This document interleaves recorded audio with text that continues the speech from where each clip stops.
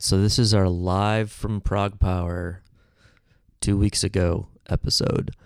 My guests are Kyle and Roderick Rose. They are my good longtime ProgPower friends and metal enthusiasts. So I flew out to Atlanta on Wednesday at 9 a.m. and if you don't know me, 9 a.m. is a really awkward time because I'm usually going to bed at about 4 or sometimes 5 in the morning. So I figured, I'd pretty much just stay up.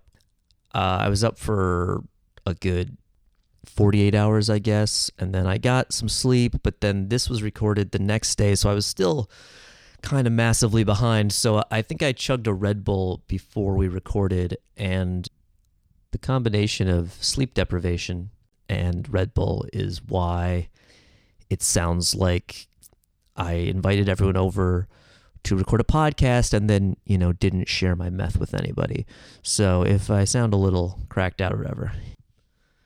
But we still had a lovely conversation, and you will learn many things you might not know about the ProgPower Festival unless you go to it, in which case you might already know. Because this was recorded on Thursday night of the Wednesday to Saturday period that is the ProgPower Festival, we were not able to discuss the actual Friday-Saturday ProgPower main event performances, but there will be another episode coming where I go over some of the highlights of that with Rich and Eric back in New York, so that'll be coming as well. But for now, if you want to hear about the history of ProgPower and sort of how we see metal through the ProgPower lens, then this is what you get.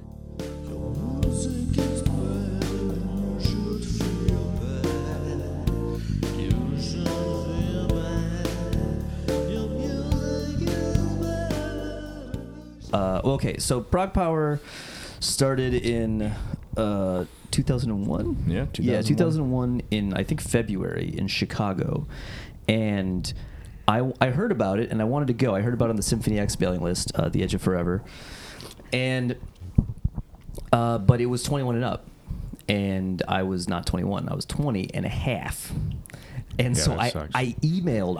But it was like Symphony X. I wasn't even into Pain and Salvation, but I still knew they were like kind of going to be a deal. So, but Symphony X was playing, and I think Evergrey might have played the first one too, or somebody. I don't know. It was a good lineup. So I was in Milwaukee or Madison. So I was, regionally close. So I was trying to go, but they were like, nope, sorry. I was like, is there anything I can do? Can I like sign a thing saying I won't drink? Like I didn't start drinking until I was like 22, so I had no interest in anything other than seeing metal bands. But yeah, they were like, no. And that was because of J.J. Kelly's venue. Right. So then 6 months later, they do the second one in Atlanta. I'm 21 now, and so I'm like, I'm going, and they're like, and it's all ages, it doesn't matter, come. Or it might have been 18 up, whatever. But either way, I was like, oh, yeah. So unlike me, you actually knew about the first ProgPower and would have gone. Yes. Had it not been for the age restriction. Exactly. Yeah. Had your parents not had sex 6 months earlier. Yes. So, what was the first one you went to? ProgPower 2. Okay, so you were at 2. 2 was really, really awesome. It was, we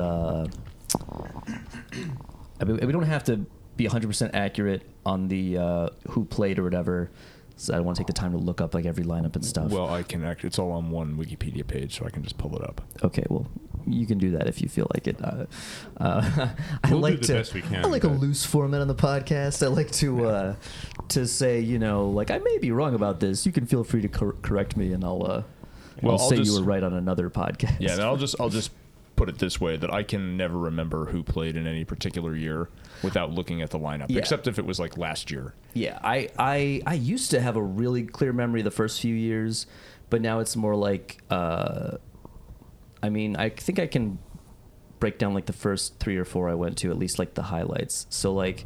That's more or less how I feel too. Yeah. So, everything else blends together. Yeah, ProgPower 2 was a ridiculous lineup though. The first one I went to was... because even the openers were like 0 hour, right? So the opener just meant like, a band that's too technical to like have a huge audience. Oh well, they just go first, you know. So that it was was like, actually ProgPower 3. Really? Yeah. I thought 0 Hour opened the second one. Who opened somebody good opened even the second one. So oh great, now there's an actual Bounce list. Power. Oh, Superior. Yeah. Oh man, the first one. Okay, I'm gonna read all these. Okay, so Superior, Balance of Power, which was the last time I listened to one of Lance King's bands. Nightingale, which is Dan Swano, who's like known for Swedish death metal stuff. Spiral Architect, that's what I'm thinking of. Because 0 Hour was the Spiral Architect of number 3. Right. They filled the super crazy, and then there were no other bands like that, so it never happened again. Yeah, well, the problem is that the amphitheater was empty for both bands, pretty much. Right, but that wasn't because of them. There was no like even now, like even if there's moderate interest in the first band, so many people are so into the fest that there's still enough people there. Like I've seen opening bands be like, "You guys all wanted to hear us," and some people are like, "Yeah, sure, if you say so." Well, I mean, but you know, I do now. I also want to be clear that prog metal fans, by and large, have bad taste. They tend to like the same crappy sounding bands and be like, "Oh my God, it's another Dream Theater clone." Well, and in a weird way, I was almost going the opposite way, which is in a weird way, it's almost to their credit that like prog metal fans are interested enough to like they will check out every band that's on the lineup. They're like, "I'm going to see this band." But I figured, you know, I'll check out these other bands too. And it's kind of the same stuff, whatever. I mean, all of it now. So by the time they get here, they might even be into the first band. They might be like, I want to see them now because I listened to them. And because the festival is now bigger than most of the bands that play it, who That's haven't already right. been playing it for like 10 years or whatever. So, right, which is kind of the thing we'll come to eventually, which is the significance and the crazy arc of the festival. Because so the original thing, again, I'm gonna like pretend like nobody listening has heard of ProgPower. The main thing when it started was that the biggest bands playing were like Symphony X, which, you know, people hadn't really still heard of much, but people into progressive metal who were like fans of Dream Theater or whatever, a lot of them who were like, well, I need more of this and I can't find it. Well, they end up with Symphony X and stuff like that. And so most of the bands, unless you like went to their hometown, you couldn't see them because even if they played shows, they didn't, you know, they weren't on any big tours or anything.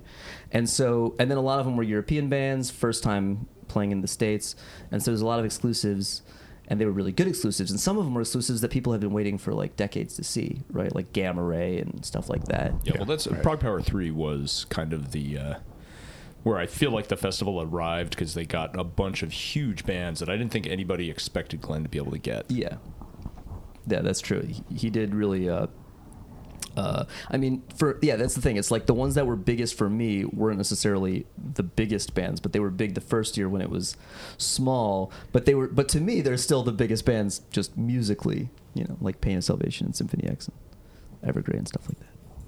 Yeah, well, I mean, Evergrey. People referred to Evergrey as Glenn's house band for years. Remember? Yeah. And that was so. I mean, Evergrey was kind of like in the beginning, Glenn was sort of feeding them.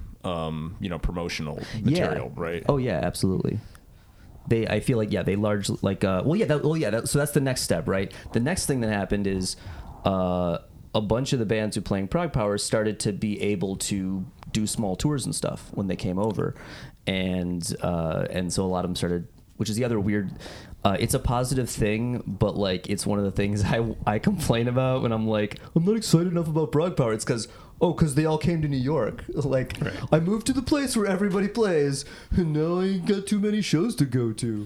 Yeah, well, I mean, 15 years ago, none of these bands even played New York, right? They didn't play anywhere in the U.S., and that was what ProgPower, what originally made ProgPower so big, was it was the only place you could see some of these bands in the U.S. And then it went sort of through that lull in the middle part of its lifetime after... I mean, I'm sort of guessing here, but it was after the novelty of, hey, all these bands are now playing the U.S. because they're now actually touring. Right, they're actually touring. So ProgPower became a victim of its own success in a way. Right. Exactly. And that's the thing now is that Glenn still goes for the exclusive angle, but... Right. But it's a different type of exclusive now. Right. It's not just the band, because the band's tour. Right. It's he's going for albums. This album in its entirety. Or for him. Yeah, well, it reminds me of Joe X's comment about, you know, the Harvest Butt Boy sale in the you know, after the video announcement. So on Saturday when they open up the vendor room, they used to have the vendor sale specifically for next year's bands. Right. There'd be like a huge line out the door. It's like, you know, awesome! I get to buy like the latest album from Hellker. Yeah, because you know. I'd like to point out that you're actually one of those butt boys too, because you would wait in line to buy one of those CDs. Well, as I recall. Yeah, I know. I know, but you were just kind of insulting it. And I was repeating what Joe X said. Rod, I thought you said you listened to this podcast. So, yes. well, no, the thing is, the first few years I was into the same thing, and because I would be like, okay, well, I know these bands and I'm excited about them. There's a couple I don't know. I'll pick up some CDs from them. Or if I was being more cautious, I would be like, oh, I just saw that band. Now I'm going to go buy their CD. But now it's 2015, so I'm like, that's cool. I'll go see if I like that band by listening to them. And then if I want to buy it, I will purchase it digitally. Yeah. And I don't have to go to that other room and wait in lines and stuff. Yeah, I haven't bought a CD in the vendor room for several years now. Yeah. I just, like, what's the point? Like, I can listen to most of what I want to listen to on Spotify, and if it's not there, I can probably find it on YouTube. And then if I decide I really want to own it and want to rip it in FLAC, right, I can go buy the CD. But otherwise... Yeah. Or if it's a independent band, you might be able to go to Bandcamp and just buy the FLAC version. That's true. That is the future. So can I just yes, add? absolutely. Along this theme here, for many years, ProgPower was more or less the only way that I was introduced to new bands. Like, I frequent one of the boards, PMX, which is the one that Kyle runs, and I would get some new stuff there. But honestly, I was like a true blue 100% Harvest butt boy myself. Oh yeah, me too. I just like learning all my new stuff through what he had in the video announcement. Yeah, I didn't mean it really as a term of derision. I'm sure Joe did, right? I mean it as a term of affection, right? Yep. Glenn Harveston, I love you. Yeah, well, yeah, that's the thing. Okay, so like, right. So I was concerned about doing a podcast about this festival because, again, that's the reason I'm no longer on the ProgPower forum. Is that's it's become very insular. That's where like the core of the basically you do not speak ill of the festival on that forum. It used to be about like, it used to just be everybody arguing. I think that's what happens. People argued about the bands and then they're like, less arguing, more worshiping our festival, and but although now it's weird because like I went on there the other day to look at some update on the festival, and there's still some threads and people kind of talk about stuff, but almost every post is a YouTube video. It's usually like one sentence and then just a YouTube video of a song. Like, check out this band or something. Yeah. And then a bunch of people will respond, but usually just like, oh, kick ass. And it's like, that was worth writing on the internet, but then like 3 pages of it, or like, oh no, it's the last one. Oh, like it's the same stuff. I really think that forum needs a content filter where you could say, just show me the messages that have interesting original content. Yeah, but I don't know if they're there anymore is the thing. That's why like I posted something on Facebook about it where I was like, I just went to the forum and I was like, do people like, also half of them are from promoters who are somehow promoters or management. So many people who are directly like involved and connected to the festival because they manage bands or they promote bands or whatever. And so there's so much promotion now, and although I guess there's probably like an off-topic forum member, but I want to be on topic, right? I want to talk about music, guys. The forum exists to promote the festival, right? Well, but it's not a free speech zone like PMX. No, but it's a forum. It exists to it's discuss. A forum in name only. It's a forum in name only. But it exists on a site of other, but even like Ultimate Metal, right? Ultimate Metal. But here's the thing: so there's like official band forums and stuff on Ultimate Metal, and I've been to for a while I was on the Nevermore forum. When I was in Mirror Black, and I'm like, you guys will like my band, but I also like Nevermore, and I got more into Nevermore as on. So then I was like, no, I really like Nevermore. But then like anyway, so but the point is like, but they would talk about different music and stuff. It was a discussion forum. Like they didn't just sit around jerking off Nevermore, And they were fairly like a lot of they didn't pull punches, right? It's because that's the thing. Like who was I read? Oh, my friend Phil. AngryMetalGuy.com. because of the new Iron Maiden album, he's like the biggest Iron Maiden fan. He did a worst to best of all of Iron Maiden's studio albums. Yeah, it was pretty good, right? Yeah. I didn't agree with half of it. No, I didn't. I was like, I posted. I hope he understands that I was trying to like I'm pretty sure we have this report where I was like, hey, great read, even though you're wrong most of the time. But only just because he put Power Slave above, below X Factor. What? Yeah, exactly, right? Well, he likes Blaze. He's also one of those guys, Blaze didn't get a fair shot. I'm like, he probably didn't, but I still don't think he's that great. But, well, yeah. I think Blaze is an excellent frontman and singer for a different band. Right, exactly. Right? Which I think is what everyone agrees with. Yeah. I think the word is that, like, they didn't even try to accommodate him. Like, you know, they were like... they were still writing vocal lines for Bruce Dickinson, right? And he's like, guys... Yeah, he's like, that's not my actual range. But yeah, so like that, he makes a good comment in there about how, especially at least in metal, maybe not as much on this, I don't know, at least in metal, if you're really, really into a band, like, you can, amongst other fans of it, yeah, you can argue about which albums you like, and people don't really get genuinely bothered by it because they're like, it's cool, we know you like a good band, so I respect you, and therefore we can talk about it like peers and not be like, what's that crap, you know? So like, and that's part of my whole thing too, is like the whole point is like Dio is my favorite example because I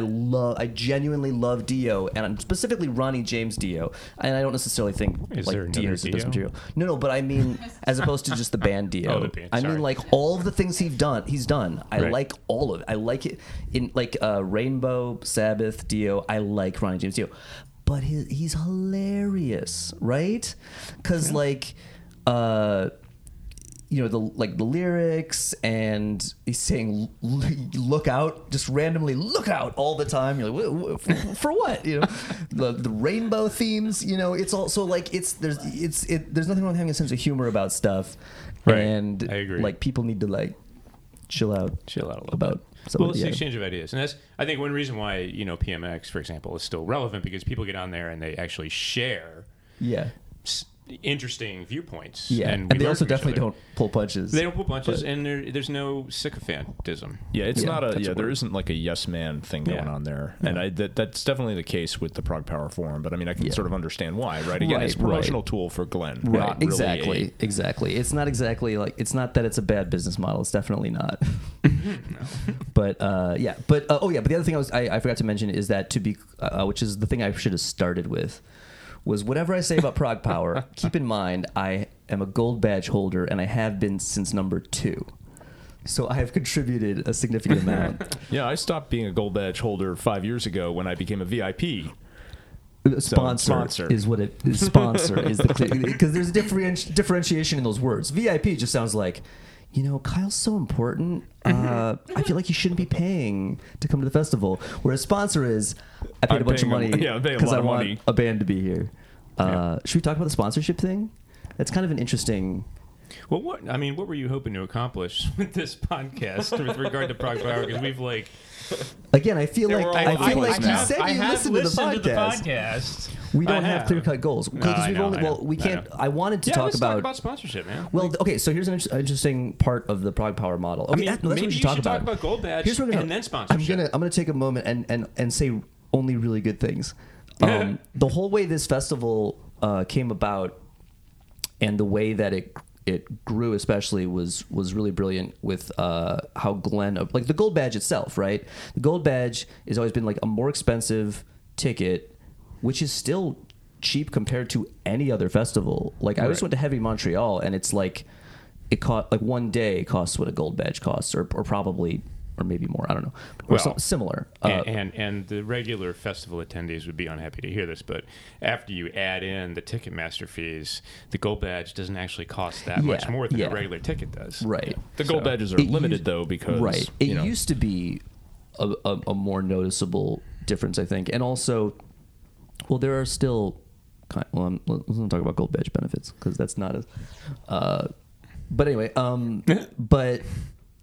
Because that fell off really quickly for me.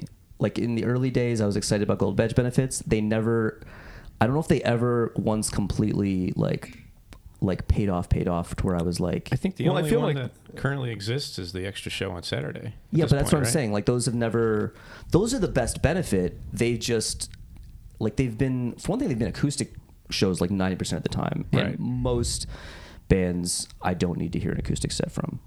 I did hear an acoustic set from Evergrey last time they did one, and that was good, and I didn't need to hear it again. That was enough for me of an acoustic set from Evergrey. Yeah, I feel like in the early days, although I'm not actually sure I can remember, but I feel like in the early days the Gold Badge had more privileges associated with it. Yeah, it did. You still get in early. But for instance, during I guess what was the Thursday show way back then, right? There used to be like a separate room just for Gold Badge members. So they could go back there and chat and talk without the music blaring. Yeah. I think that only lasted like a year or two, maybe. Yeah, it wasn't very long. Yeah. Yeah, there were several years there where Glenn was actually pretty apologetic to us about the fact that we didn't really have any amenities as Gold Badge holders. There was a bunch of stuff the first few years, and it was all right. That was the thing. It was all right. It was cool, but it wasn't to where I was like, "Oh man, I better not lose my Gold Badge privilege." I still didn't want to, but I was like, but yeah. Then there was a few years where he admittedly was like, "There's nothing I could really come up with." But that's what it is, though. I feel like,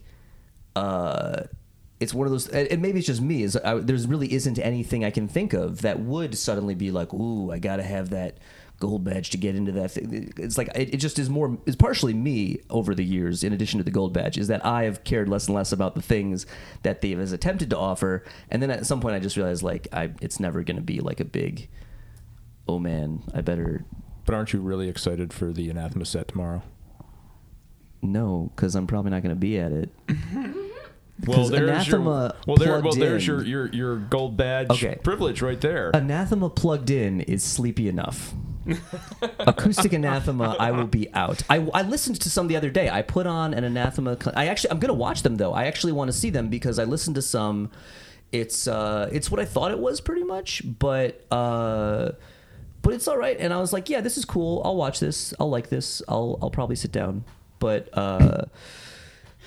And I might not fall asleep, but I think but a lot it's of like people will be falling very asleep. Melodic. A lot of Falconer fans waiting for Falconer to come on are probably going to be sitting in their seats sleeping. Yeah, that's true. Through Anathema, but resting up for or they're going to be standing up front by the rail so that they're there for Falconer, just standing there with their arms crossed, being like, "This sucks." Yeah. Yeah, well, that's right. I forgot because they switched order. They did. See, that wouldn't be an issue if it was the other way around, but.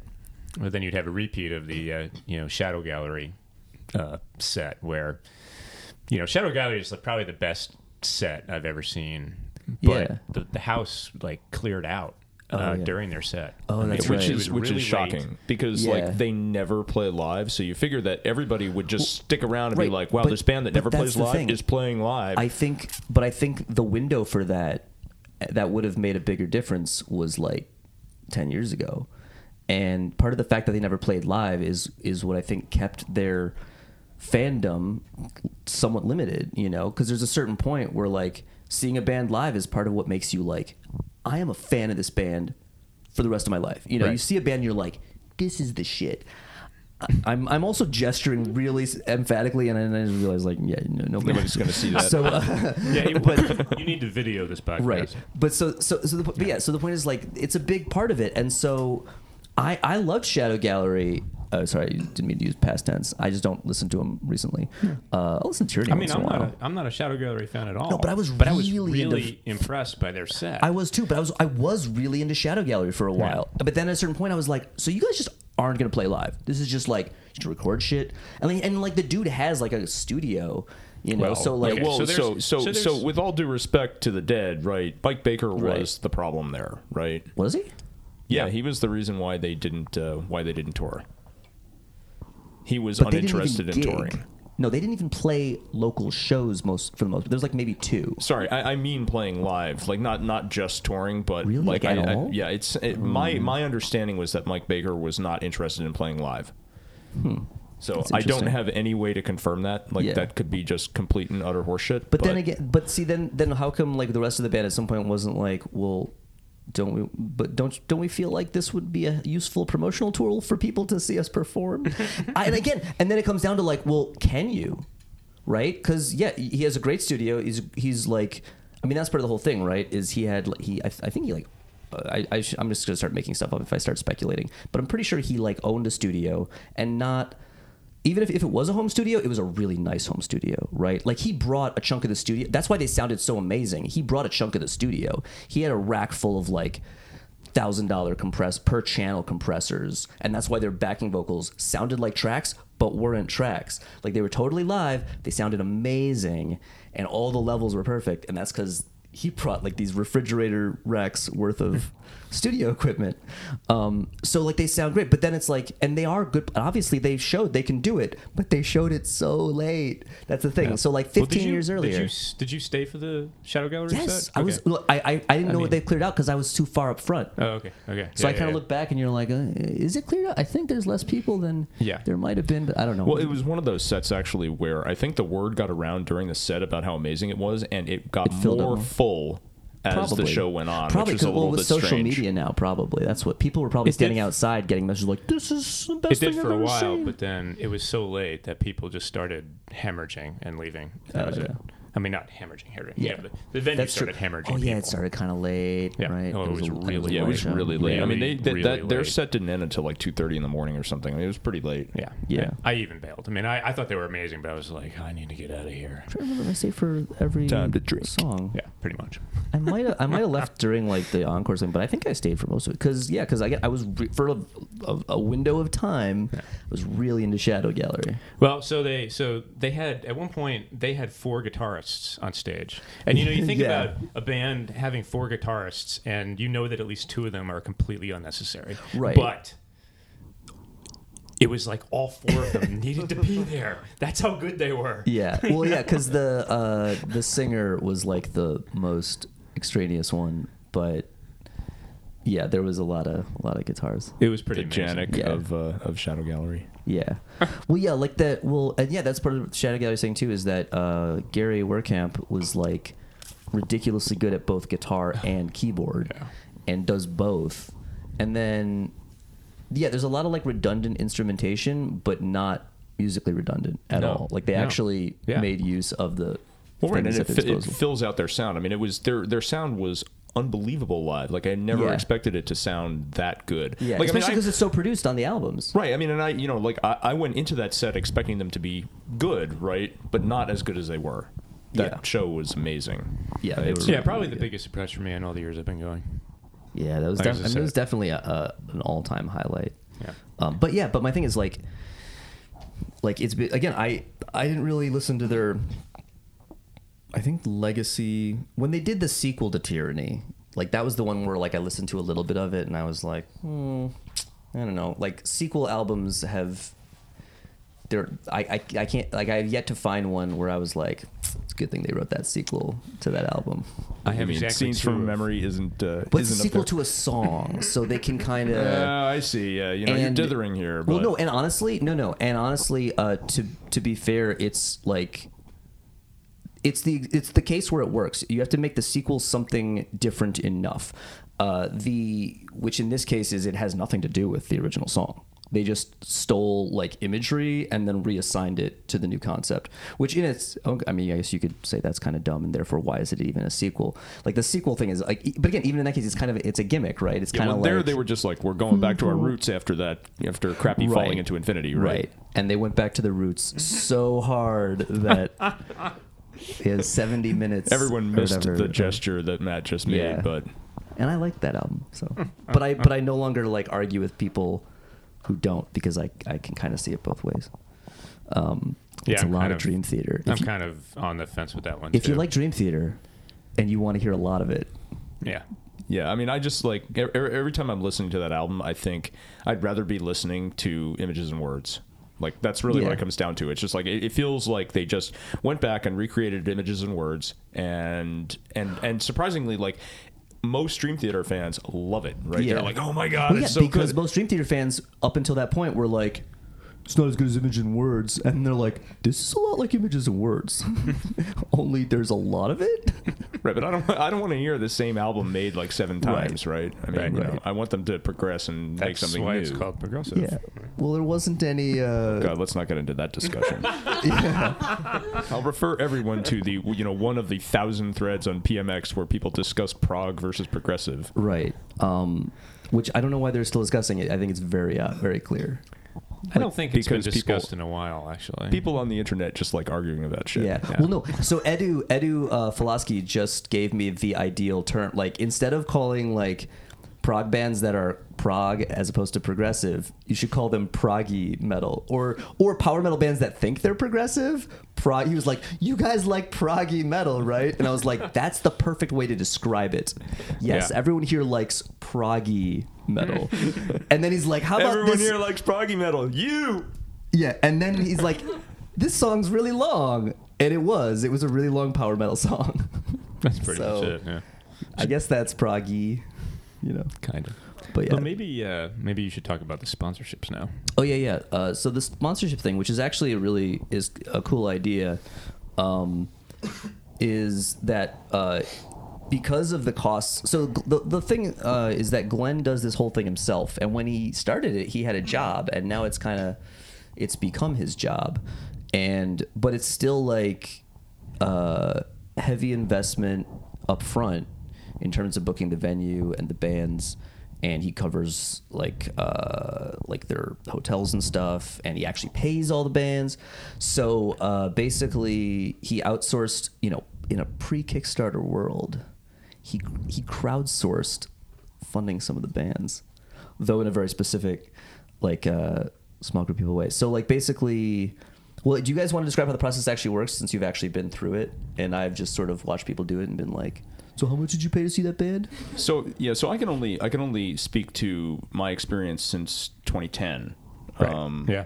And you don't have to use numbers if you don't want. Yeah, I think Glenn would probably prefer that we not do that. Let's not. We don't have to discuss it. But yeah, so I mean, at least in modern times, the sponsorships are all individual. Like, there are no corporate sponsors for the festival, and he gets enough individual sponsors to, you know, pay his expenses for all the bands and presumably some income and whatnot. And so it's, you know, the idea is, you know, if you want to sponsor a band, you send Glenn a proposal saying, you know, I'm willing to give you, you know, X amount of dollars to sponsor a particular band. And if that band gets selected to play the festival, then you're sort of bound at that point to pay him the money, and then you'll get the VIP badge and get access to most areas of the venue. It's a pretty good. I wouldn't actually say that it's a good deal compared to the gold badge, right?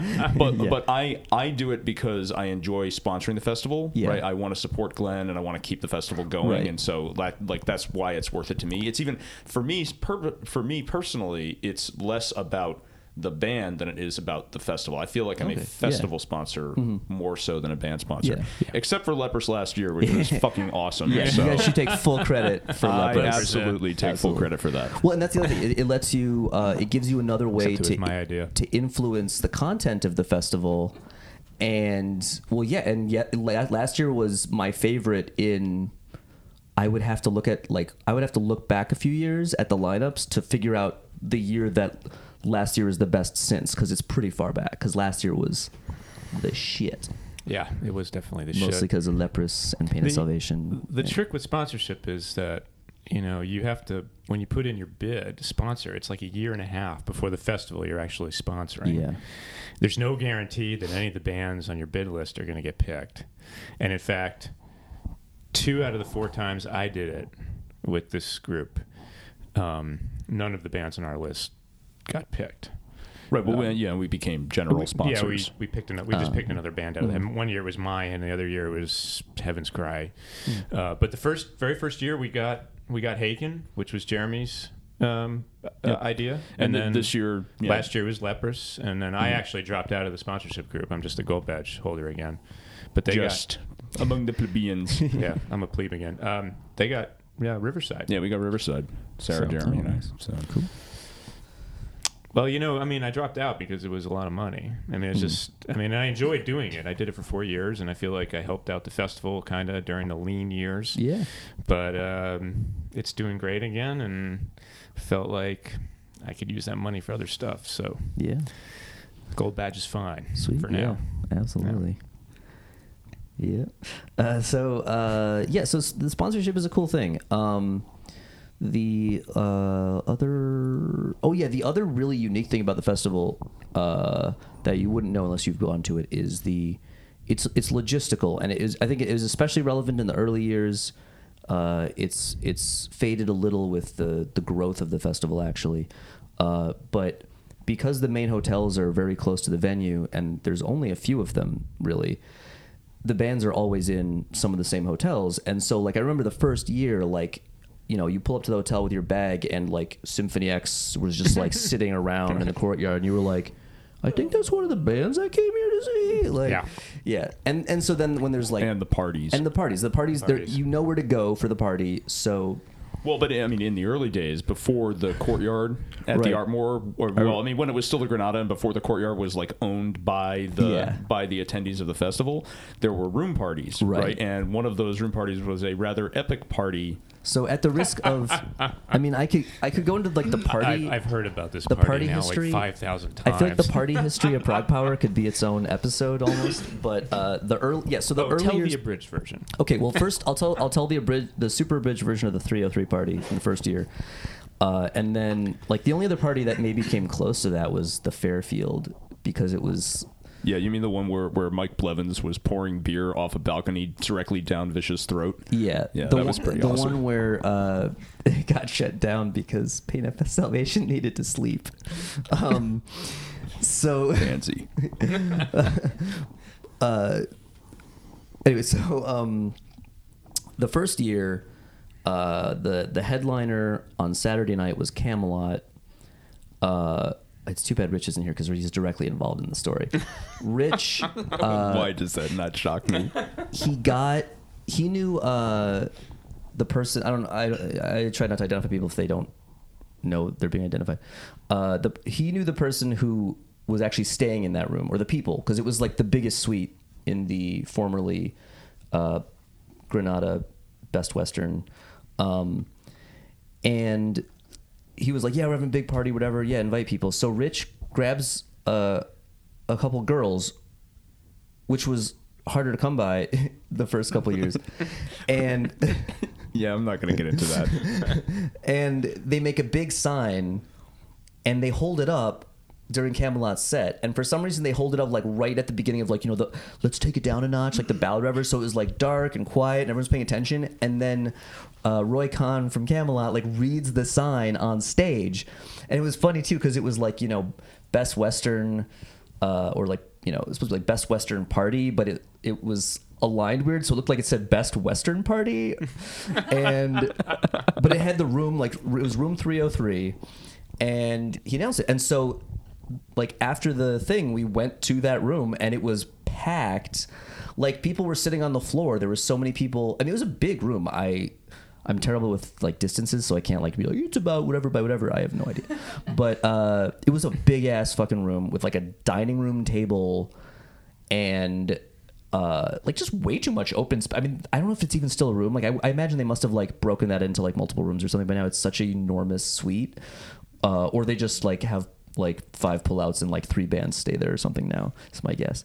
But it was so big, and people kept showing up is what happened. There was so many people, and every 15 minutes someone else would walk in the room and somebody would cheer. And sometimes it was just somebody they knew from a forum or mailing list or whatever.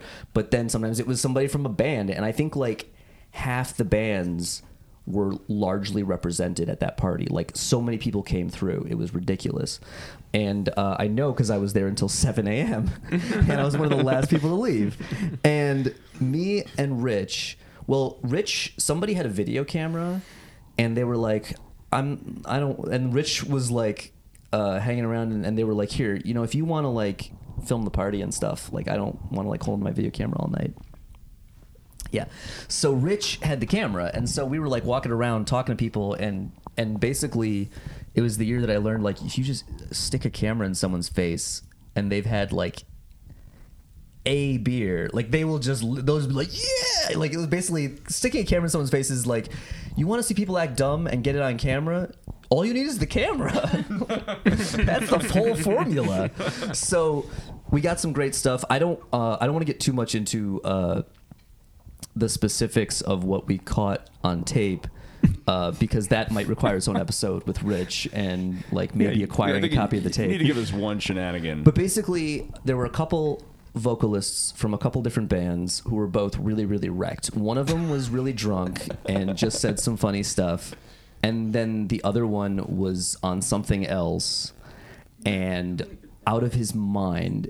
And we got like an hour of that shit. And the tape, like, because it was also in a weird point between, like, just imagine if this happened now and it was on YouTube, right? Oh yeah. But it's in fact You should just put it on YouTube. Well, I gotta find my copy because the thing is, the dude who had the tape made like burned DVDs, and they were like, you know, DVD-Rs with like a wave or like a WMV or something on there. I don't even know what format, but you know, like just a digital, or maybe even CDRs with just like a copy of it on there. It might have actually been 2 CDRs, I think, with videos on them, and just like burned copies and mailed them to people who like asked him. And so it literally was like a party tape that got passed around, only not literally a tape. Yeah, there has to be a copy of it somewhere. I have one somewhere, and I'm sure we can find one, and maybe just take the highlights. Because the problem trying to watch the actual video is it's actually really long. And there's a lot of, you have to fast forward through a lot of shit. It's a party, right? So there's probably a lot of time where there's really nothing happening. Right. What I really need to do is, I always meant to do this, but then nobody seemed to care enough. I was going to like edit out like a highlight reel.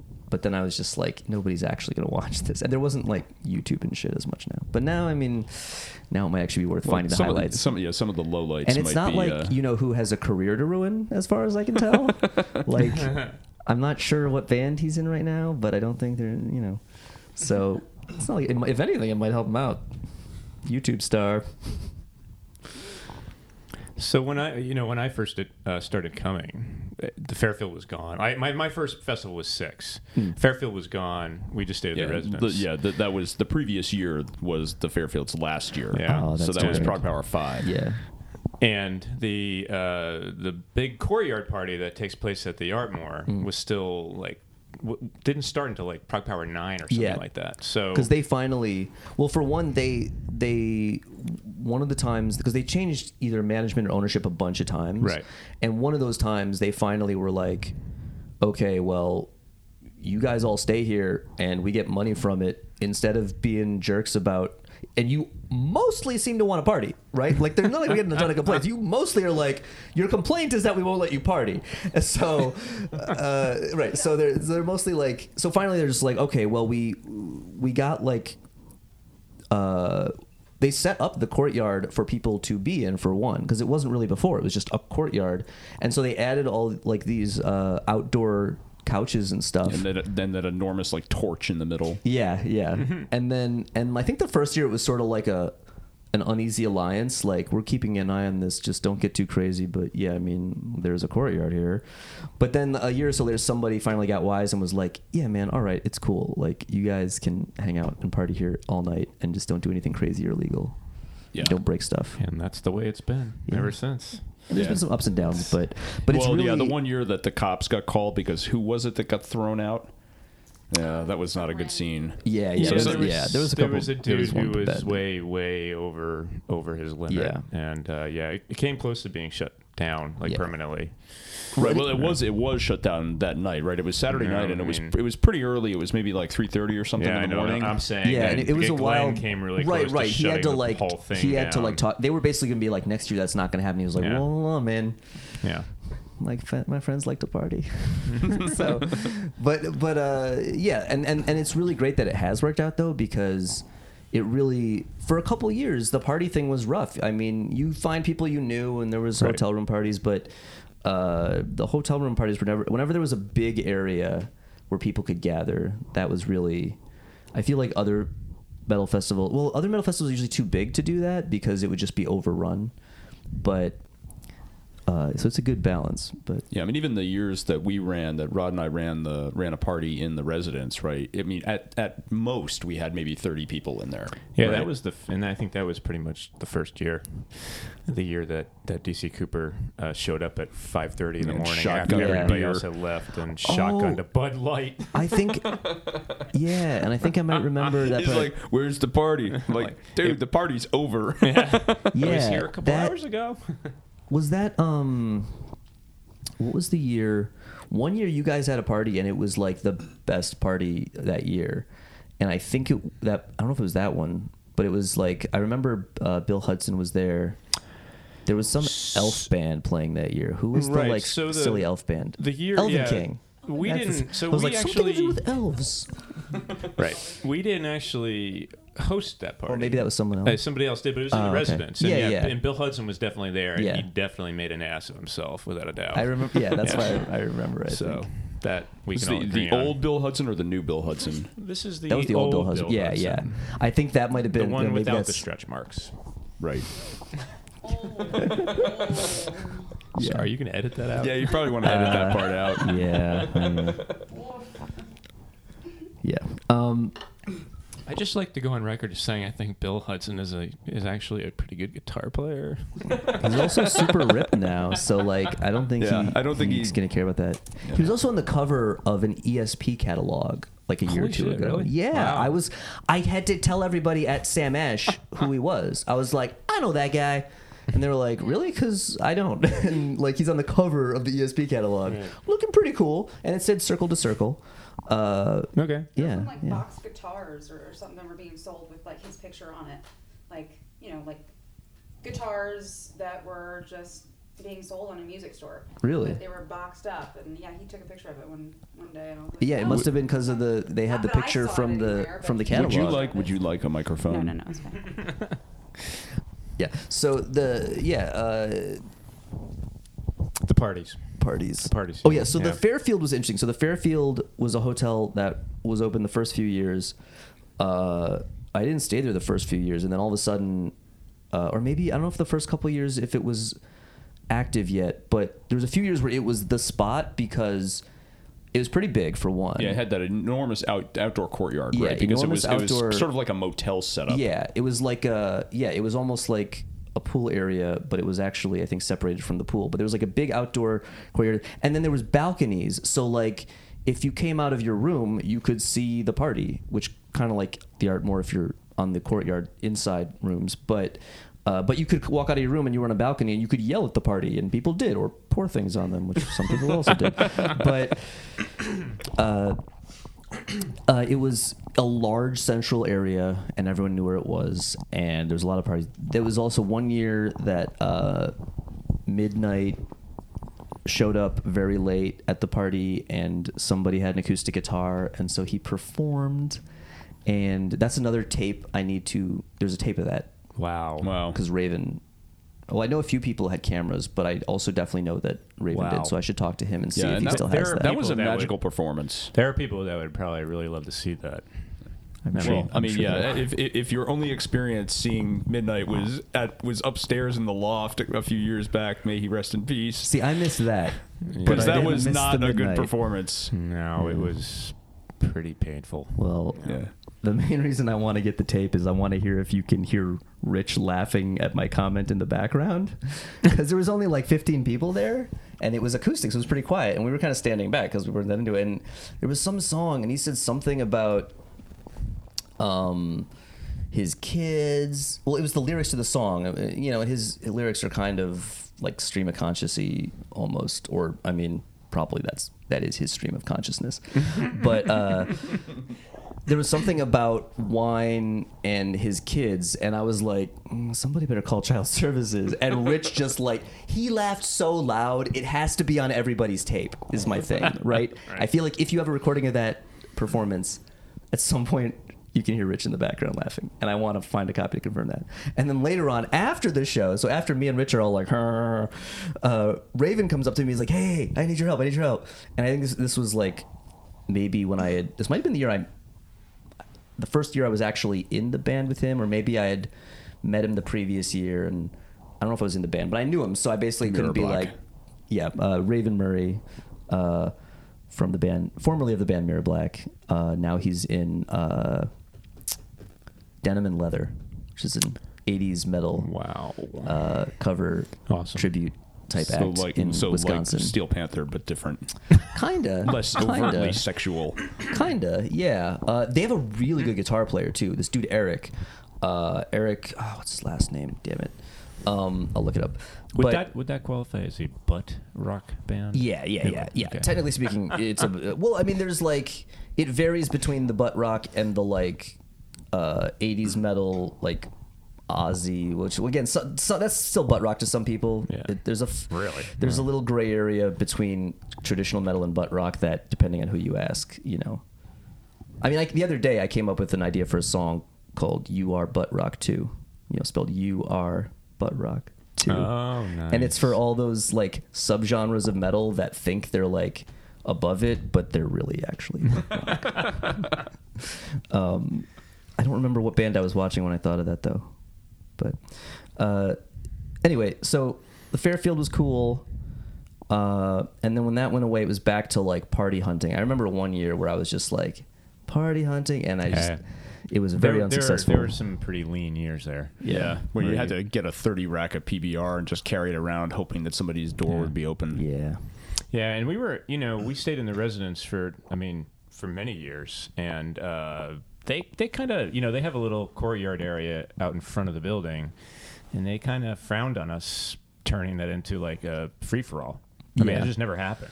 We just stayed. They were never as open to that as the right. Well, I mean, for one thing, it's like right on a main road, and it's not like the Ardmore courtyard is a little bit more enclosed. Yeah, that's true. The residence courtyard, I mean, you could see it from a half a mile away. Yeah. So if there's some huge party going on, and the people on that side of the building could usually hear it too, I think. So. Yeah. It was I remember hanging out there one night when there was anything else going on. But. Well, I mean, parties aren't just drunken decadence, and you mentioned the midnight thing. I mean, one of the other cool things about the parties is the artists come out and party with you. Right. Yeah, and like Amaranth was there one year. Yeah, and it's bits of Amaranth have been there previous years as well.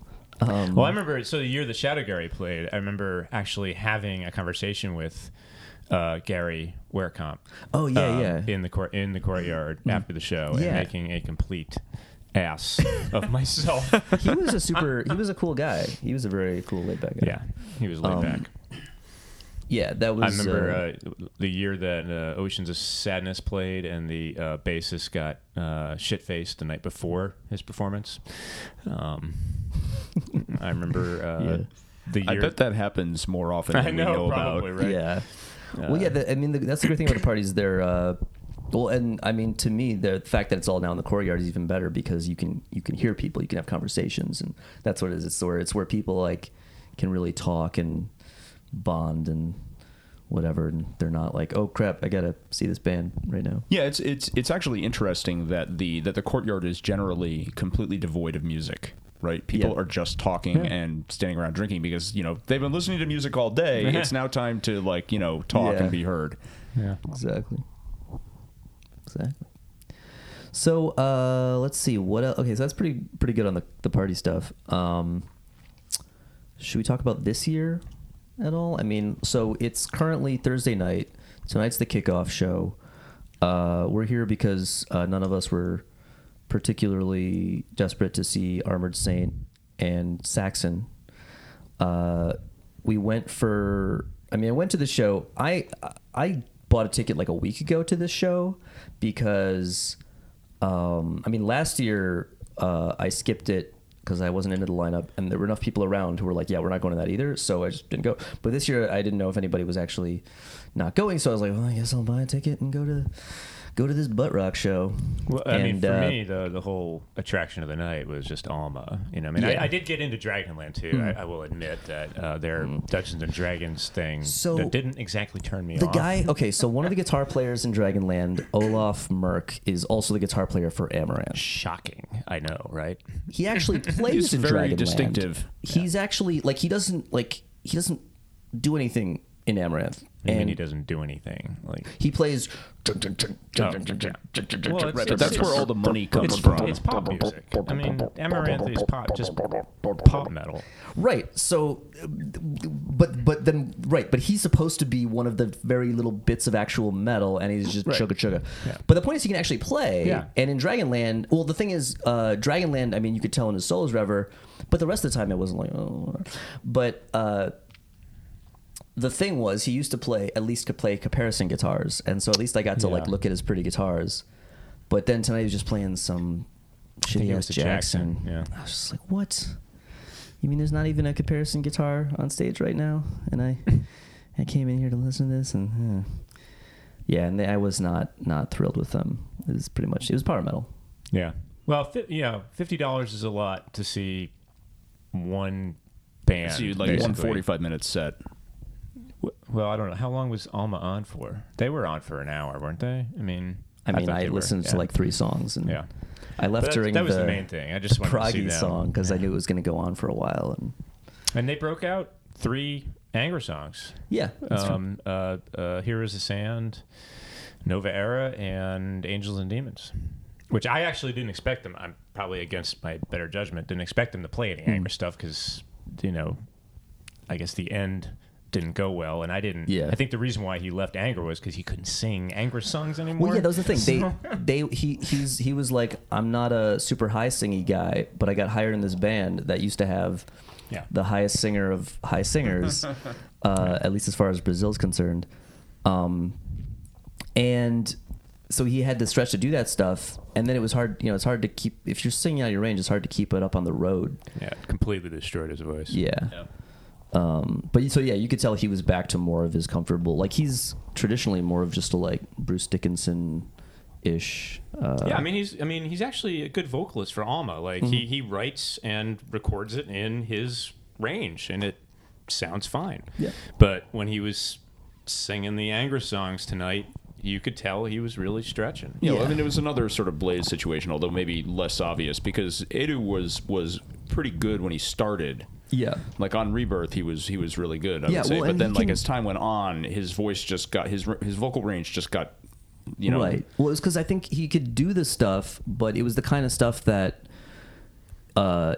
even when he wasn't singing the really high notes, the melodies were written so high in his range that. As someone who also used to exclusively write songs very high in my own range, which was a very bad idea most of the time, it's exhausting, right? Especially if you're not like used to doing stuff to prevent it from like wearing out your vocal cords. So I think early on it was like, yeah, I could do this. And in the studio, he was probably just like, fuck yeah, sing high and shit. And then he started going on the road, and it was like, I'm supposed to sing all of these notes especially on that first album he was on, which was like the transitional album. Then they kind of gave him a little bit of what he wanted, and he kind of got to do more of the kind of lower stuff. Yeah, Temple of Shadows, right? Temple of Shadows, a little of the guttural stuff. The one that followed that, Aurora Consurgence, he started to sing in his natural range on that one. But if you've ever heard the Rebirth demos that he did. He, which is what they did before releasing Rebirth. Mm-hmm. It sounds like Andre Matos is singing Rebirth. Yes. Oh, wow. It's not like you hear Edu trying to reproduce Andre's high voice, and it doesn't really come across quite that way. But with these demos, it sounded like Andre Matos was singing the songs from Rebirth. Yeah, I'm going to have to track that down. Yeah. Matt Johnson has it. And that's crazy because, like, that's the thing. Like, Andre Matos is he's a really high tenor. Like, his low notes are pretty high, Like, everything he sings is way up there. So it's crazy to be like, and you can hear just from when Edu talks, that's not his range. Yeah. Andre sings Wuthering Heights in Kate Bush's register. Yeah, exactly. Exactly. I would have liked to see him. He was scheduled to headline one year with like a solo band, which I assume would have been like just a bunch of Angra and Shaman songs. And I really like one of the Shaman discs. The first Shaman disc is really good. Yeah. And the first Andre Matos disc is really good too. So Time to Be Free. Yes, that would have been really cool, but it was one of those ones that didn't make it. And likely never will, apparently. Yeah, it was. He's got some issues. Yeah, I mean that's a visa. Yeah. That's what I heard, man. I mean, maybe it's a rumor. Well, I also don't know what like Andre Matos. The way that he kind of like reappears. I mean, it's hard to tell because he's Brazilian, so I don't know what the Brazilian scene is like, and if so I don't know like how popular Alma is in Brazil, or how I know Angra is huge in Brazil, obviously. Yeah, and everywhere except here, pretty much. Right. Everywhere that it's acceptable to listen Japan to metal, and Northern Europe and all, but not here. Yeah, what's weird is that as metal is becoming more acceptable in the U.S., that kind of metal still isn't. Yeah, it's like the new wave of American metal is like, we're just gonna we're not going back to that. We're gonna go over here. We're all really angry. I think there are probably still too many people who would associate power metal with like hair metal. Yeah. Well, here's the interesting thing, the imagery, right? Like the long hair and the guys like. So I did. We recorded an episode of the podcast that will probably. Well, it's weird to say it on here because I haven't decided if I want to like bump it a week for this one to post this after ProgPower, or play that one first and then play this one. And it's going to be weird because on there we talk about one of the bands that's actually playing ProgPower now, but I don't know if they had been announced yet. I think they might have actually been announced as the replacement the day that we did the podcast about it. Interesting. Which is Unleash the Archers. But the episode was, and this is a little unfair to them because it was a weird spur of the moment one where we didn't do a ton of preparation, but it was on gimmick metal. And the thing is, it's a tricky term because it's kind of inherently derogatory because it's implying like you are your gimmick. But on the other hand, gimmicks have become such an inherent part of certain types of metal that it shouldn't necessarily be derogatory. And that was part of what we talked about in the episode. Is I was like, look, I'm not saying that all these bands suck because they have gimmicks. I'm just saying let's examine what it means to be a band that has a fucking gimmick, because a lot of them do now. And I feel like to a certain point, unless it was like it feels like there are more than there used to be. It feels like there are more gimmick bands, or at least more bands who are like, we need a gimmick, or are just like, or maybe, I mean, I'm sure they don't think about it that way. But, like, so like when you say gimmick, there's a lot of more people wearing armor on stage. Okay, so like Odin's Organ, they were wearing the tire treads. And Odin's Organ. Yes. Whatever they call. That's what they should be called. Right. And it's part of that's the thing. It's not even just costumery. Right. It's that it's like the theme of the band. That's what makes it a gimmick. It's part of the thing. Is like, it's the thing we do because it relates to the music. Well, yeah, somehow. I mean, they're trying to project an image, right, and so they're gonna engage in tropes that are associated with getting people to go like, yeah, metal, right, exactly, and but that's weird, like so. Well, some people aren't just in it for the music. Well, look, it's like Kiss. Yeah. Okay. Kiss. I mean, that's really like that's where it starts, right? I feel like even Kiss though didn't write anything about their gimmick until Psycho Circus. Right? Did they ever acknowledge that they're a bunch of clowns in earlier stuff? I don't think so. But finally they're like, yeah, fine, man, fine. You want to make fun of us for wearing makeup? Fine, we're clowns. We're fucking rock and roll clowns. Do a lot of cocaine. So, but that was when they put the makeup back on. They were like, we're putting the makeup back on, and this album's called Psycho Circus, and so it's like we're acknowledging the gimmick, right? But now, like, and I know a bunch of these, so I don't want to just repeat the episode. The point being, a lot of them are power metal bands, and I feel like power metal has sort of the well has run dry. Well, yeah, I mean, how distinctive can power metal really be? Right, it's a bunch of double bass drums, right? And so the only way to distinguish themselves is by throwing armor on and rather being like, than find a way to distinguish yourself musically, right. You need to find a way to distinguish yourself visually or thematically. Well, right, because people are fans of the image that is being presented more so than the music that is being played, right? I mean, which is terrible. But speaking as why I have a podcast, yes. You should feel bad. Yeah, and speaking as somebody who has a marginal interest in power metal, I've been pretty unexcited about power metal for several years now, and it's just like the big bands have just come and gone. Anger's, they haven't put out a good album in a few. Gamma Ray hasn't put out a good album in a few. But every now and then... Gamma Ray's not even trying to play power metal anymore. Right. So, but every now and then, like, a new power metal artist comes out and writes a really great album, like this Ghost Ship Octavius. Have you heard that? Oh, that I record? haven't really listened to him, but here's the thing. The guy's a comparison guy, so his stuff's all over the comparison group. Yeah. In fact, I think I might have seen him here. I saw a dude with the Ghost Ship Octavius shirt, and he looked familiar, and I think it might be that dude from that band what he's in. But if I see him again, I'm especially at the party or whatever, I might just be like, yeah, you play comparison? Yeah, me too, buddy. It's cool. Isn't it like a Lamb of God guy and Van Williams from Nevermore? Well, Van Williams is in Ashes of Aries. Yeah, I'm pretty sure he's also. You're right. No, GSO. you're right. He is. Yeah, you're right. He's on that too. Yeah. Right, because I couldn't quite tell if it was like, if it's like a project, or if it's like a real band kind of thing. Don't even know.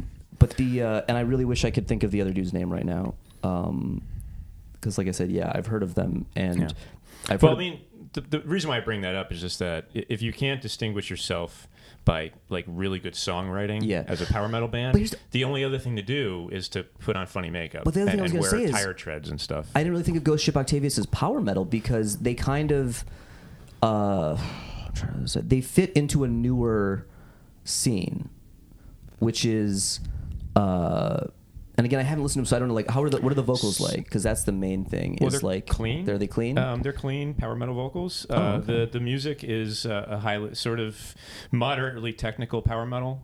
But some of the melodic passages are pretty sublime too. Okay. I mean, it's probably the best power metal record of the year. Okay, cool. I'll definitely have to give it a listen. I've heard clips. I haven't listened to the actual album though. But yeah, it sounded really good. But it sounded good, so that I didn't think of it as power metal. It sounded in such a way that I was like, "This is cool. It's definitely not power metal. It can't possibly be power metal." But then at the show tonight, I saw Alma and I saw Dragonland, and both times I went power metal. Yeah. Okay, so I know what to expect for the rest of the set now. Yeah. And which is why I was saying I was pondering it. I was like, Dragonland, I was like, they're doing pretty much the same kind of thing, but I was like, wait, but Dragonland has keyboards. Alma doesn't have keyboards.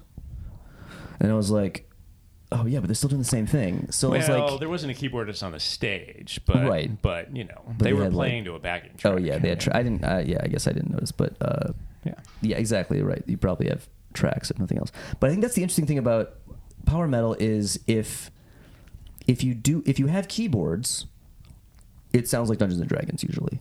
But that's usually the choice of the keyboard sounds. Because again, the other issue with keyboards and metal is people don't try to come up with unique sounds. They're just like either programming the Dream Theater sounds or programming the power metal sounds and then use those sounds. But if you don't have keyboards in a power metal band, then I'm just like, where's the rest of the music? Because, which is one of my issues with Unleash the Archers, is they're a power metal band with no keyboards, but it almost sounds like there should be. And again, there probably is some like bed, maybe. Although actually, maybe, I don't think there is. I think because that's the thing. It sounds dry and like something's missing, and it's because normally, at least power metal, the part of the reason I think that it can get so sing-songy, which is both inherently desirable in the genre and undesirable outside of it, is because the keyboards fill in the extra harmonic content that a power chord doesn't do, right? And so if you take away the keyboards, but you still keep playing just your like power chords and your root chugs, then there's less music, you know? And it's just, so. Yeah, totally. That's the problem with power metal. But yes, what you said is also how I feel about power metal, only to the point where I stopped listening to it.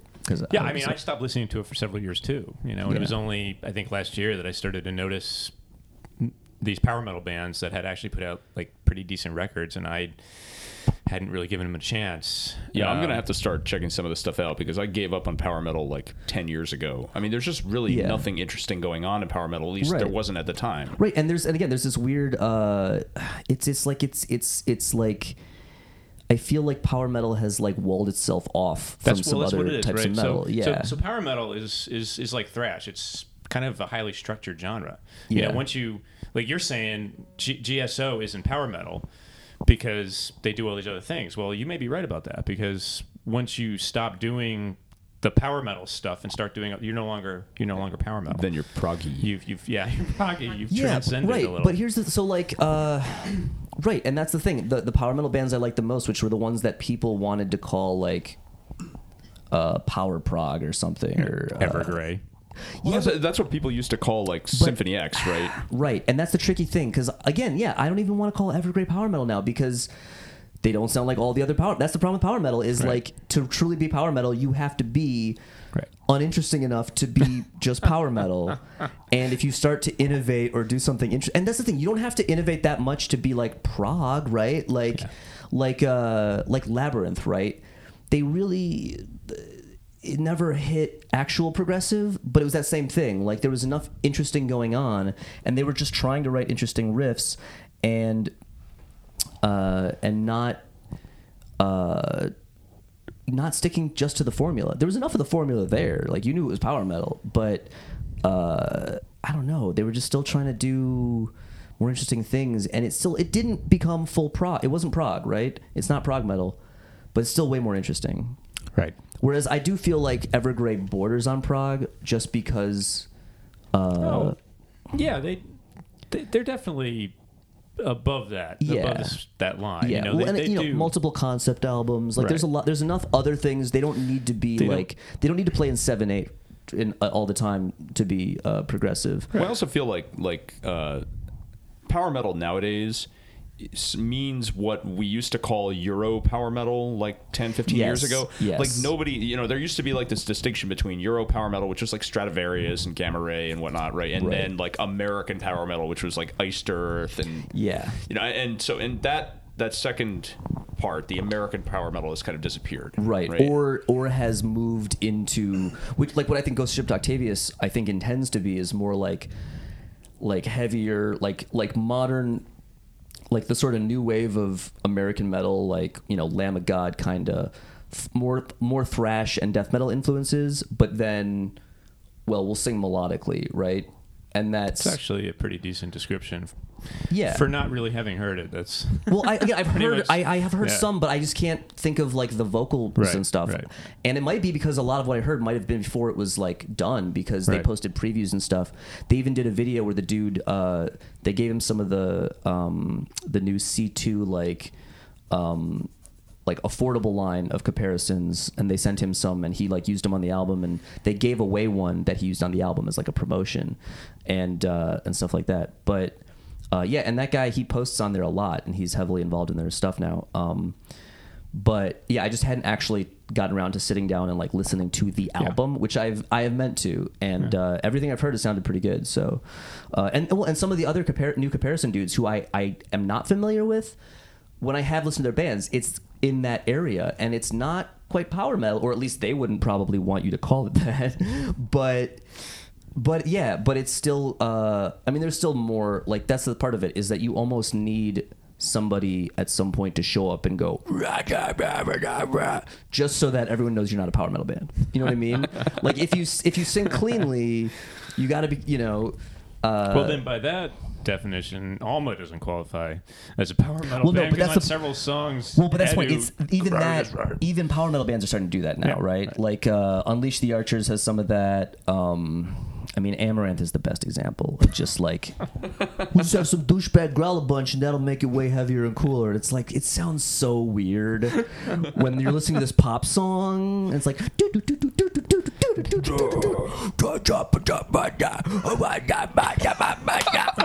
and it has to match that pop rhythm, right? And I don't know what any words he's ever said are, so yeah.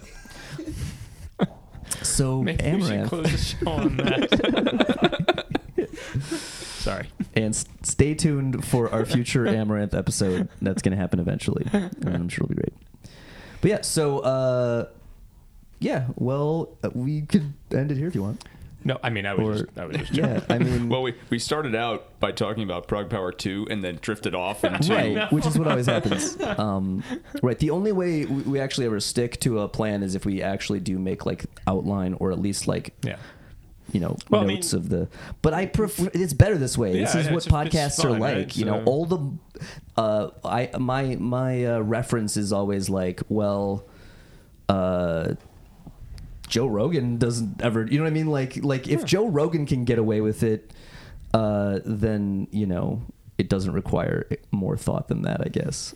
But well, I mean, we didn't talk about last night's show. Like, so we talked about tonight's, but we really never covered Evergrey, Voyage, or Ashes of Ares. That's true. Okay, and I came in for Ashes of Ares. Wasn't there another band, or was Ashes of Ares the first band? Halcyon Way. Oh yeah, local band. Maybe I shouldn't talk about Halcyon Way, or I could just say what I said before, which is that Halcyon Way is that band that I've seen them open like New York shows too. Like they've gotten like the opener slot, which is when a local band's like tagged on or whatever, on a lot of stuff. And I'm always like, who are those guys again? Have I heard them? I'm not sure. Oh, let me make sure I get there. And then as soon as I get there, I'm like, oh yeah, I've heard these guys. All right. Well, let me know when the next band is on. Right. So well, there was like that one band that was doing the pirate thing for several years. They were touring all the time. Oh, Blackguard. Yeah. They were opening every tour. Yeah. So for like a year, I saw them on like 4 tours. Did ProgPower make that happen? Because I swear, they did that at ProgPower one year, and everyone was like, who are these guys? Because they were like... They weren't like in the power metal scene, even though as like a piratey metal band, they could fit. Right. But you could tell that they weren't like... Right, they weren't like part of the whole like Gamma Rays Are Heroes crew, but it was good. It was good, and they filled in at the last minute for somebody, and people were like, I remember people ahead of time being like, I don't know what this crap's gonna be, but then people were like, oh shit, what the hell? People were actually really unhappy that they were added to the bill. And then for 2 years after that, they were on every power metal tour. They were just like, ooh, maybe they were like, this is how we're gonna do it, guys. We found our way in, and so they just started calling up power metal bands, being like, "Yo, we saw you got a tour coming up. Turns out your fans like us. Can we be on your tour?" Yeah, another band that's like Halcyon Way for me is the Agonist, which you covered in Heavy Montreal. Yes. I am positive I've seen them at least 3 times, but did you see them with the old singer? Did you see them with Alyssa before she was an arch enemy? I can't say which tours I saw them on. Like maybe one of them was Atheist or something. But this is going back several years. So this is before the singer changed because she moved to That's probably how Enemy, right? Yeah, that's probably how she got it because they were on all those tours, and they were really good. And then she left, and it was like, oh, was that why that band was good? I think that was why that band was good. Yeah, maybe. I mean, they're all right. They do need another vocalist, though. The new one is not so good. Though I do appreciate seeing them because she was the one who was like, start a circle pit around that tree. And they did. And they did. It was terrific. So then there was Ashes of Ares. I really have nothing to say about Ashes of Ares. Oh. Yeah, I mean, I basically... That's what Matt Barlow says. No, Matt Barlow's a great singer. I really like him, but I like him better in Iced Earth. Somebody needs to write songs. I don't know. I feel like the sound is very similar to Iced Earth, but the songwriting isn't there. Right. So the bass player, I can't remember her name right now.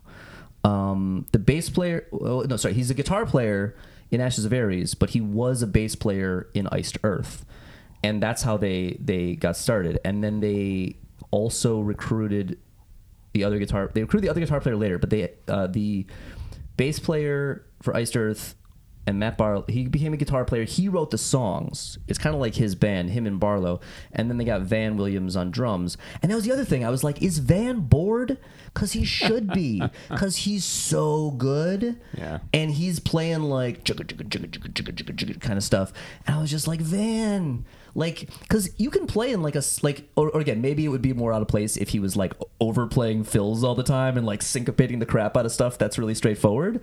But still, I was like, he used to be in Nevermore, right? Like, damn. But well, if he is in GSO, which I'm pretty sure he is, he's got his work cut out for him. Right, there, and that's where he's probably getting his kicks more, because I really do need to listen to Ghost Ship Octavius. I have a hard time believing that Ashes of Ares is his bread and butter. Right. Well, yeah, I don't think it's anybody's bread and butter. Yeah, it's not exactly Iced Earth. It's like my feeling is the day that Loomis's Archenemy gig ends is the day there's going to be a big Nevermore reunion, and unless Ghost Ship Octavius does really well, maybe, I don't know, but I feel like I think they're more of a boutique band than like general. Yeah, well, it's appeal. new though. It's new too. I think it's like this is their first. Isn't this like their first album, right? Yeah, and it's a bunch of dudes who are in other bands and stuff, and then for a new thing, and it's cool. And then. But yeah, the thing with Ashes of Ares is, it always sounds good, but I'm like, they need like a songwriter or something in there. Yeah, they do. That's that right there is the problem with power metal. It's a problem I have with a lot of music. I see a lot of cases where I really like Elise from Amaranth. Just not in Amaranth. Yeah, I mean she's a really good vocalist, right? But like she needs a better band. Is she in anything else, or is that it? Well, okay, so she was. I first heard her because she was doing Camelot stuff, right? That's right. Yeah. And then she's been on, like, she's done guest appearances on a bunch of stuff, and she did that Timo Tolkki album, like Timo Tolkki's Avalon or whatever. Oh, okay, so not the terrible one. Well, I wouldn't say it was great, but I mean, I don't know. I only heard the one song because there's a video, and it's a video with Elise and Timo Tolkki, and they're just like in like a big like one of those apartments that purely somebody owns to rent out for people to shoot videos in. Like huge glass windows and like a big spiral staircase. I think no one could ever possibly live here. Everything is super white and like overlit, and it's like. Whatever, but it doesn't. Nothing happens. Like there's no theme. It's just that's where they are, and they cut back and forth between Timo and her, and it wasn't an amazing song or anything. It was the same thing though. That's my point. So it was a recurring theme of like somebody who I would like, but I've yet to hear her in a thing where somebody wrote something good for her. You know what I mean? Yeah. So that's my recurring problem. I definitely wouldn't be looking to Timo Tolkki for that. No, right, exactly. Yeah. And so there's a lot of, especially with singers, I hear a lot of singers, because that's one thing where you can really, if you're a really good singer, you can do bad stuff and people can still tell you're a good singer, Well, no, and eventually you get better gigs. Right. I mean, you find a band that is more of your caliber. Theoretically. Or hypothetically. Well, I mean, she's still young. She's got time. Right, but I've seen it not happen. I mean, I don't have like a top 10 list of like favorite people with like wasted potential or anything, but like when they come up, I know who they are. But yeah, no, she should do so. Well, and that was always my thing. Is like I was always like, I should just like write something and then just be like, hey, you should sing this. It's a good song. It's better than all the other shit you did. Check this out. Yeah, so one of these days, works out for at some point, that'll be like when I run out of other like weird ideas for stuff to do, I'll just do a like find people who need someone to write better shit for them project. I'll call it like give him back to the metal community. No, it's like pro bono work, but with the idea that it would hopefully make money because it would be good music. But then it wouldn't be. No, it wouldn't by be definition pro bono work. No, I need like my. I don't want to say charity work. I think they call it songwriting. Yeah, right. But what is it? What is it called when you? I don't know. Being someone's bitch. I have no idea. No, but who's that guy that writes all the pop songs? Oh, you mean the Great Satan, Max Martin? Yeah. So you could be that for metal. No, but right. No, and that would be all right. That would maybe that's what power metal needs. Once I do my homophony album and nobody gets that it's a joke, then we'll see what happens. Well, it's not a joke, but it's inherently satirical. Which actually no, we'll talk about that off podcast. I have some interesting thoughts about that. That should not be put down on tape. That should not be publicly recorded yet. Okay, so cool. I want to, regarding the Voyager set. Yes. I want to get your point of view on this. Okay. But how wrong was it that they that the fans chose I am the Revolution well, versus I Universe? went to get food, so that should tell you something.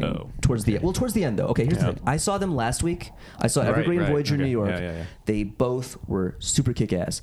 Evergreen and Voyager are two of the very, very few bands who are not like fully progressive and like super out there. Like they're not Pain and Salvation or Leprous, but they're good. They're consistently good live, and they don't sound like other people, and they have something unique and interesting about them, and that's really all I want from any band. So Voyager's, but I don't listen to Voyager a whole lot, and because their songs are kind of hit or miss for me. And the funny thing is, I've kind of ended up settling on Universe as my favorite because because you said that, and I was like, the older one, I don't know, I ever listen to that much. I mean, I do like that song Sober, but now it's Sober. Pulso 4 is on there, right? And then Cross the Line, yeah. Right? Those three songs are all fantastic songs. In the middle of the album. Bing, bing, bing. They also really, you know what I think it partially is also is that album really had the balance of like, it almost sounds like Aha started a metal band, you know, like, and then and I think it's, as the production has gotten more and more metal and more like probably higher budget, which also weirdly means more probably overly modern in terms of the way it is produced at times, the metal starts to take over, you know, and push out the like the Depeche Mode stuff. Yeah. But there's still some of it, and I haven't listened to the new one a whole lot. But yeah, I Am the Revolution. I really like Lost, but as an album, it didn't. That was what I tried. I tried to listen to I Am the Revolution when I was first getting into them, and instead I switched to Universe. That's what happened. And so inherently better. So I agree with you. And so I was there for a lot of it, but there was a certain point where I was just trying to logistically figure out how and when I was going to eat. So I was, and I wanted to see Evergrey. Also, so I was like, well, if I miss the last song or two of this album, I won't mind, and I can get food. Actually, I made it back before they even finished. Yeah, okay. So it worked fine. But it's not. I was disappointed to hear that the fans had voted for I Am the Revolution as the album to be played, because and the funny thing is, we were standing right next to Simone at the bar before Barlow's band went on, and I asked her, I said, any chance you could just mutiny and play Universe instead? And she said that she was surprised that we'd all picked I Am the Revolution, that she thought for sure it would be The Meaning of I. Oh. Which also would have been better than I Am the Revolution. Right, exactly. And she was fine with playing I Am the Revolution, but she was surprised that it wasn't The Meaning of I. And the way I feel about the way I feel about I Am the Revolution and the most recent one, V, is it's perfectly fine songwriting. When I'm listening to it, I'm like, yeah, this sounds pretty good, but I can't remember anything when I step away from it. Nothing sticks. Yeah, it doesn't stick. Yeah. So, but The Meaning of I has a couple really great songs on it, and of course, you already mentioned the songs on Universe, so either one of those would have been better choices in my opinion, but you gotta go with what the fans want. Hopefully they were at least smart enough to pick the right songs for the fans pick the set list on tomorrow night's show. Yeah, that'll be interesting. And we don't have to listen to 5 or 6 songs from I Am the Revolution again. I feel like there's no way we're not going to at least get 1 or 2 of those 3 songs we mentioned, because I feel like everyone, I feel like I've heard them play all of them. I know. Okay, well they played Pulso 4 when they played 4 years ago. Yeah, and they definitely played Sober. And I've heard them play Cross the Line, although I don't know if they specifically played it that way. I've never heard them play Cross the Line. But they're one of those bands I've seen a few times now, and so I can't and I always enjoy them. So it's like Evergrey, right? I can't pinpoint which show I heard which song in Evergrey or whatever in the past. But they're great, and they're totally one of those bands that anytime they want to book them for ProgPower, I will not complain, and I will watch them. Well, at their previous performance, they did this pretty ripping 80s medley, too. So they did that in New York. Okay, good. Which we had forgotten about, and then as they did it, Rich and I were like, oh yeah, this is a thing they do. Yeah. And what was the one? But they did the Backstreet's Back. Was the song where I was not okay with them putting that in the medley. I was like, no. But Yeah, but they did that in New York too. But yeah, so like that was the other thing. I was like, I'm gonna see them again to Friday, so I'll miss a couple songs and get food, and I don't even know what songs I missed because it was on. It's not an album either of us listens to. Yeah, pretty much. And then Evergrey was pretty close to the New York set, although they did add Mark of the Triangle. Right. And which no, the whole Kelly's thing in New York was dance. we were just like Rich at one point. Rich really loudly yelled, "I am the Mark of the Triangle," and I think a bunch of people heard and were like, but they didn't do it. They did. Sarah showed us the set list, and it was like the same except for that one. Plus the particular Monday Morning Apocalypse song was different. Yeah, they played last night. They played Obedience, and I think at your show they played Monday Morning Apocalypse. Right? Yeah. Like I forget which. It was like, oh, this is the Monday Morning Apocalypse. But yeah, no, it's a great set list. It was very much like a almost retrospective. A little bit of, I thought it was great. I wish that there were more aliens. Honestly, I really love The Shocking Truth. Yeah, I was disappointed that he didn't play. Oh yeah, that's a lot of people got bored with Tom's like stupid sci-fi shit, but I actually really like it. Like that's the first 3 albums. Better that than Child Abuse. Yeah, well, there's only so much of that I can take, right? I mean, you start getting into wrist-slitting territory there, right? Yeah, it's all pretty much wrist-slitting. The alien stuff, that's not wrist-slitting territory unless you actually have abduction memories. Yeah. I feel very sorry for those people. Yeah. Well, and I'm trying to remember, does it end up actually being aliens? Or is one of those things where it turns out to be like the government or something? I forget the actual story of the album. I think there is supposed to be some sort of a twister thing. Yeah, I think I found out only a couple of years ago that it was actually supposed to be a concept album. I was like, okay. Yeah. Yeah, Watching the Skies, Master Planets, and Dark Waters. Yeah, that's a great song. Yeah, it is a great song. My favorite song on that disc. But we had the day they did a recreation day last night, powered, and they did it again today. Oh yeah, acoustic. They did the acoustic one. Yeah, oh nice. And unlike last night, we didn't all sing along at full volume while they were playing it because it would have drowned everybody else out. Yeah. So I started singing some of the lines, and by sing I'm using air quotes because I can't sing. And some guy turned around and gave me a stink eye, so I stopped. Yeah, give him a stink eye right back. Yeah, and they don't tell me how to rock. In the set this afternoon, they closed on Wasted Years. They're like, really? Tom goes, I don't want you all to go back to your basements and kill yourselves, so we're going to end on a high note. That's a great thing to say. Show. So, they were really good. The other thing with the acoustic shows, and part of why I gave up on them, is they're always so early, and so you got to roll out of bed pretty early for most. A lot of the times when it comes down to sleep versus acoustic show,